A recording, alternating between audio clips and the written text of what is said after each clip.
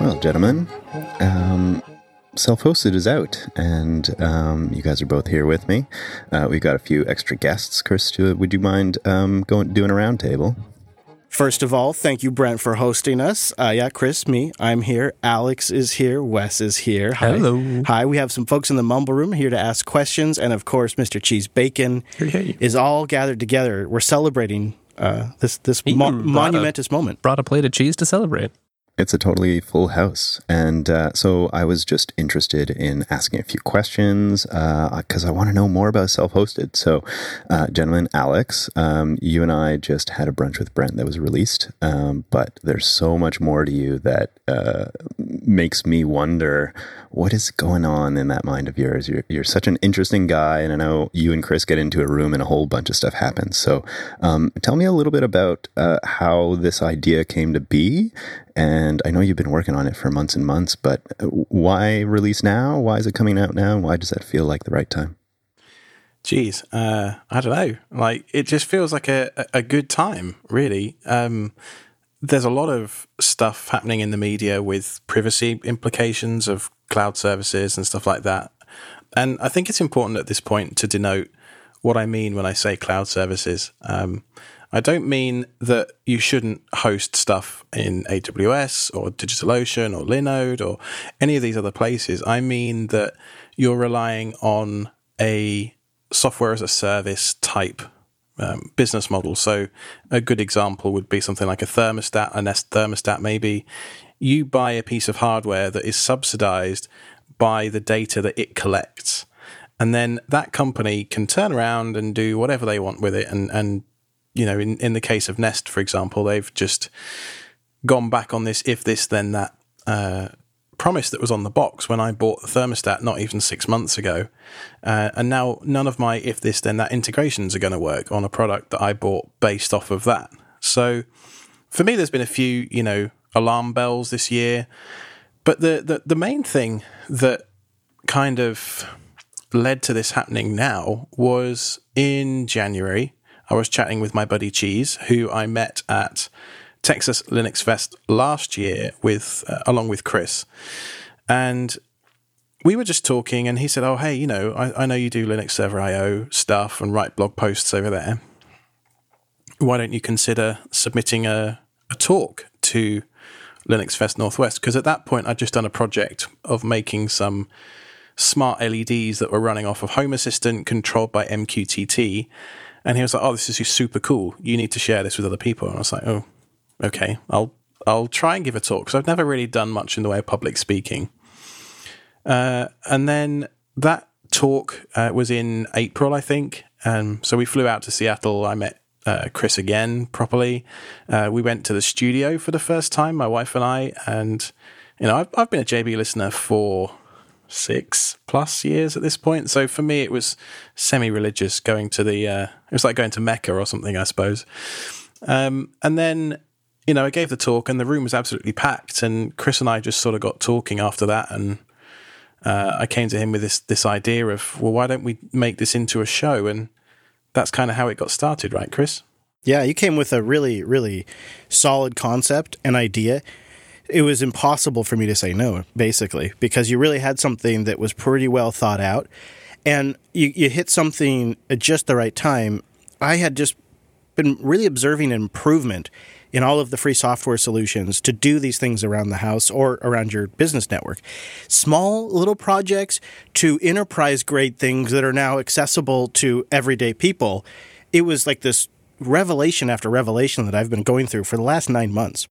With even recently losing control of one of my smart devices and coming up with a way to regain control using Home Assistant, and just moment after moment of realization. And so when you came with that pretty solid proposal, it felt like it was perfect timing to me. Yeah, and one of the other things I've been doing for several years is writing a blog series on Linux Server called The Perfect Media Server. And for me, the quest to build the perfect media server has been almost an obsession, an unhealthy one maybe, for 7 or 8 years or so. And there's been a lot of people that have helped me along the way, get the knowledge I needed to make that happen. And I know that when I was starting out, one of the hardest things was cutting through the noise. And, you post on a blog, you post on a forum, and, you have to hope that some knowledgeable person comes along and tells you, let's say you want to do some backups or something like that. You can do some Googling and somebody will tell you use Borg, use Duplicati, use Duplicasi, use rsync, use BitTorrent Sync, as a newer type user who can use Linux, I don't really know enough to figure out how to pick one of those options. And one of the real goals of Self-Hosted as a show is to talk through those experiences, why I selected Duplicati, for example, as my personal backup solution. And hopefully we can then build a dialogue with the community that will allow us to maybe improve our own setups a little bit, but ultimately bring in a whole swathe of new users and just enable more people to go through this amazing journey that I've been on. One thing I really appreciate about any resource is the ability to distill information, because it's easy to go find a sea of information. That's sort of what the internet is very good at. But to take that information and distill it into something that's approachable both for new users, someone like me who has toyed with stuff, but I would say that has been my main challenge, was just the fear of diving in without having that information distilled, but also for users who are more experienced, who can still get something out of what you guys are discussing, because you touch on the whole range from the conversations that we've been sharing over this last week at the JP Sprint. It just feels like you guys have this really nice perspective of both starting out and also being an expert and everything in between, and the openness that comes with being willing to hear the community and take even more information from them as well. So I find you're keeping your ears open while still saying, no, I've tried this. This is the direction you should go. That's where I think this show, for me and for many people, will really go a long way. As part of the Linux server community, we have a very active Discord. I also browse Reddit an awful lot, probably too much, but there you go. And in there, I see a lot of people asking the same sorts of questions over and over and over again. So we're going to use those repetitive questions of which hardware should I buy, and just basic stuff that's, I don't want to say obvious, but after you've been doing it for a while, you just have a bunch of answers you can roll off the cuff to say to people, if someone says to me, which brand of hard drive is best, I'll be like, well, it depends. And then you can get into this whole conversation, which could get really complex. But I have reasons why I suggest the things that I do, and I just love to share those with everybody. Now, something else, too, that my eyes have been open to, part of the show will be my journey of learning these things, is I always imagine if you were going to build your own smart devices, it would just be super expensive. But Alex, you made these really cool on-air signs for the crew that are just a few bucks in parts. Oh, man, we love them. Oh, good. I'm glad you do. So inside them is just an ESP8266 Node MCU module. And this is actually using all of the same technology that was in that first LED strip post that I wrote back in January or February that formed the Linux Fest Northwest talk. And in there, there's, I've modified it to run off 5 volts. I've modified the circuit to run off 5 volts instead of 12. So that means you can power it from any USB power source.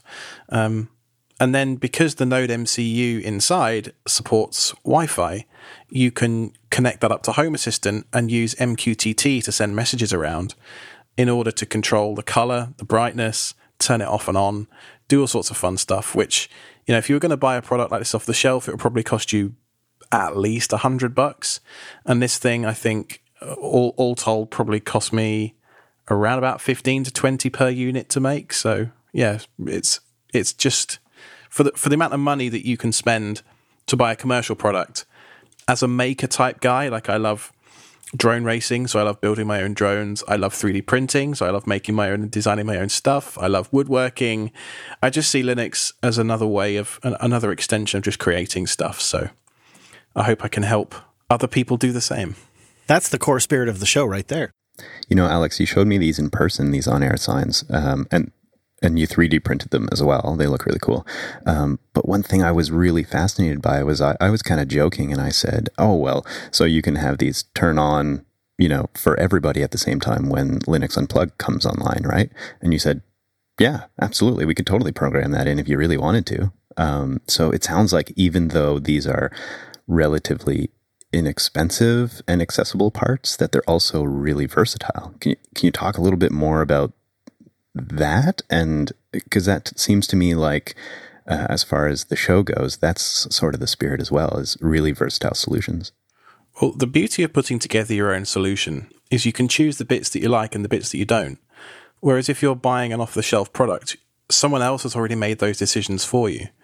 And so one of the things that I really love genuinely about making stuff is making those decisions. Sometimes I'll get it wrong, and that's fine. But I made that decision. It's my fault. It's not some person in Silicon Valley who I'm never going to meet making that decision for me.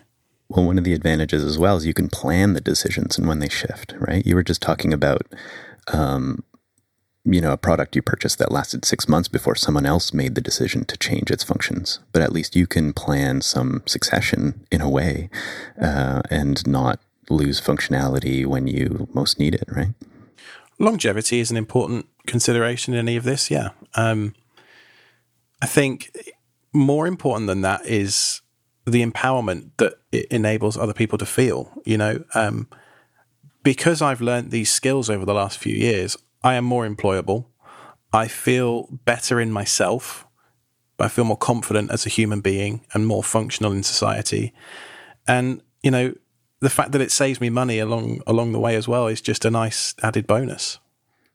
Alex, you're nailing it. Like in the Brunch with Brent that we just did that you can check out, extras.show, you were talking about how Jupiter Broadcasting and connecting with some of the shows here really made you more employable and more confident. And here you are giving right back to the community again. That must feel really good for you. Yeah, it does. As I said in the interview, there's been a couple of key people who have helped me along the way. One of whom told me,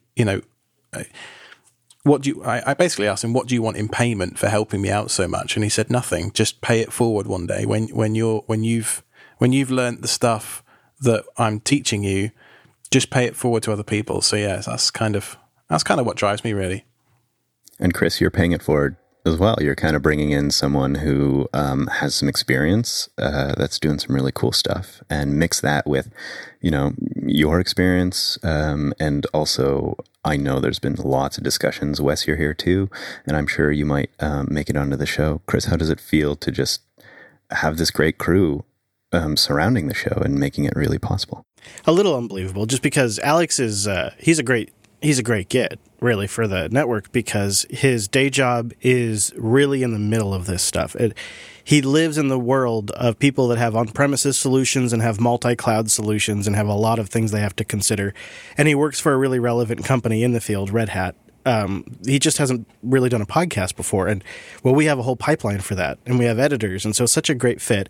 But more than that, like it seems like when Alex is hanging out here in the studio with us, it feels like we've been hanging out for years. It's so weird to think just a couple of years ago, you're over there in London, you've got no concept of being over here. You may be listening to the shows by then, but fast forward just a little bit, and we've just had so many opportunities to be together in the last couple of years that it just seems like it's been the same old thing for years now. Like we're years into something. And maybe we are. I guess we're a couple of years into knowing each other now. Yeah, we've been texting each other on Telegram a little bit here and there. Like, we've got some stuff in common, you and I. We both drive the same car, for example. Yeah, so we both have a habit for drones as well. You tend to do the same road trips too, it sounds like. Yeah, we both enjoy a good road trip. That is definitely true. Yeah, absolutely. Yeah, I'm really grateful that it worked out, because it's getting the right host is a tricky thing. And Alex has the enthusiasm for this too. Like, this is what he spends his downtime doing. You know, a lot of times after LUP, if you're here for the live show, you'll hear Alex, he's flipping on the 3D printer and he's working on something else. You just can't fake that, you know? No, I saw him tweet, what is it, yesterday? You tweeted you completely disassembled your ThinkPad. And I'm like, oh, come on, Alex. Come on now. Yeah, my wife has an X240, which has the god-awful single trackpad button combo thing. And it's been on my to-do list for about 2 years. And I finally got to it and thought, right, I'm going to replace the top case on this thing. And it took me an hour. It was just like, you know, getting back on a horse. It reminded me a lot of the MacBooks from the similar era when I used to repair those. It was great. I put on some metal. In fact, no, Cheese recommended me some. Can you remember the name, Cheese? I believe it was Thievery Corporation. That was it. Yeah, some really kind of funky sitar, kind of weird. It was great. It was perfect. Just what I wanted. Now I want to hear it. I want it. They'll have to link me up. Yeah, and so really, Alex, we just, over the last couple of years, have been looking at ways to work together. You've been joining us more and more on Unplugged because often you have something to contribute to the conversation. And so in that sense, you've had a chance to sort of get your podcast practice, so that's worked really well. And then we just took our time, and I feel like we've measured twice and we've cut once with this one. Which sometimes we do something random like the Friday stream and we just go with it. And sometimes we're very deliberate. And this is the one where we're very deliberate. The only downside for me to this whole situation, and it's a bit bittersweet, but the Linux server team, like I've not been able to spend as much time over there for the last few months as I have previously. And I do feel a bit bad about that. But I do see the two projects as being a bit complementary to each other. You know, the Linux server team are looking for people to help contribute, maintain the Docker containers that they write documentation, be a moderator in the Discord, you know, stuff like that. So if that's you, if you have an interest in that kind of thing, I would absolutely love it if you could just join the Linux server Discord, ping me, ping any of the other team members, and, you know, just try and give back a little to the community. That would be superb. I guess we should probably mention the website, selfhosted.show. There's a contact form over there. There's a Twitter account at Self-Hosted Show. There's a hashtag where you can send us questions at hashtag AskSSH. Help us come up with the S. That's something we actually haven't solved yet, is what that extra S is. Yeah, Elle was in the studio with us as part of the sprint, and she was like, well, because we were going to do the hashtag AskSH, and we were like, it doesn't quite roll off the tongue properly, right? So Elle I think just made it up. So, make it SSH, ask SSH. And we're like, that's it. We need to do that. Now we just have to backronym it. That's all. We know what the other S stands for. Wink, wink. We just need the audience to tell us what it stands for. Yeah. We've got to figure it out. See if they can guess it. Yes. Mm-hmm. Democracy. The winner gets a free t-shirt. A t-shirt designed by you, right, Alex? Wasn't that the plan? Yeah, with a Sharpie and a white pen. Can you 3D print the t-shirt for our audience member? That would be great. You can actually 3D print fabric. So I'm going to say no, but I don't think it's impossible. You know, that's such a perfect answer from you, because I feel like you always dig into all these like tinkering projects, and yet you're so just nonchalant about it. You're just like, well, you know, I may have done this thing previously, and I may know all these things. So I think the breadth of your knowledge and curiosity and somehow your fearlessness is such a gift. And I can't wait to hear more about it on Self-Hosted and see what you guys come up with. I know there's a lot of cool stuff coming down through the pipes. And yeah, go check it out. Thank you, Brent. Including, we should mention, there's some more Brunch with Brent in the pipeline too. Oh boy! So, if you like those conversations, it can be there. So September 12th, we should mention September 12th is the launch date. Self-hosted.show.